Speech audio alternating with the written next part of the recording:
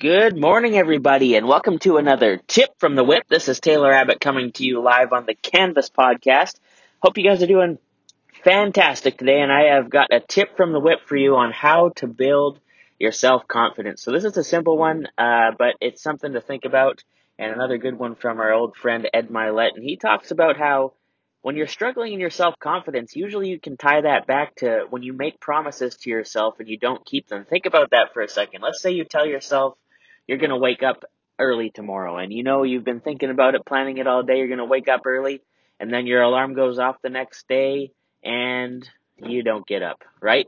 Think about how you feel about yourself after that. Does your self-confidence feel pretty good, pretty sky high at that moment? Or does it feel a little bit low and a little bit down and you feel kind of like you let yourself down and broke a promise to yourself? It doesn't feel that good, right? The next thing you can think about is, how do you feel when you do keep that promise to yourself? Don't you feel good? Don't you feel proud? Don't you feel great? And could you say maybe that you tie that back to having a higher self-confidence if you think about it that way? So my tip from the whip for you is, if you're struggling with your self-confidence right now, just start by making some simple and easy to keep promises to yourself. You don't have to involve other people, just to yourself, and start to keep them and uphold them and then make them happen and follow through with them. And I think right away, I've noticed this too, especially when I go to the gym and all that kind of stuff.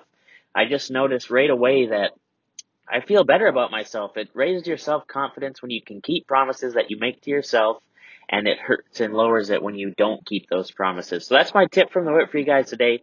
Simple, straightforward, easy. All you've got to do, start small, do something simple like, I'm not going to eat that chocolate bar today. I'm going to have it there on the desk, and I'm going to look at it. I'm going to make an effort to make sure that I don't eat it. And next thing you know, after the day's gone, you didn't eat that chocolate bar. You're going to feel good about yourself. It could be something as simple as that, or it could be something a little bit more complicated where you say, I'm going to go out and make X amount of dollars this month. And then you go out, you get confident, you do it, and you make it happen. And after that, you just have all the benefits of what you've just accomplished. So keep that in mind. That's my tip from the whip. Appreciate you guys as always for listening. Check out all of my socials at This Is TCAB7, as well as my company at Alpha Graphics West Ave on Instagram and at AG West Ave on Facebook, Twitter, and Snapchat. I appreciate you guys as always for listening. We'll catch you next time on from coming live from the Canvas podcast. Taylor Abbott signing off, telling you to display discipline today and go out there and keep some promises you make to yourself. Thanks for listening.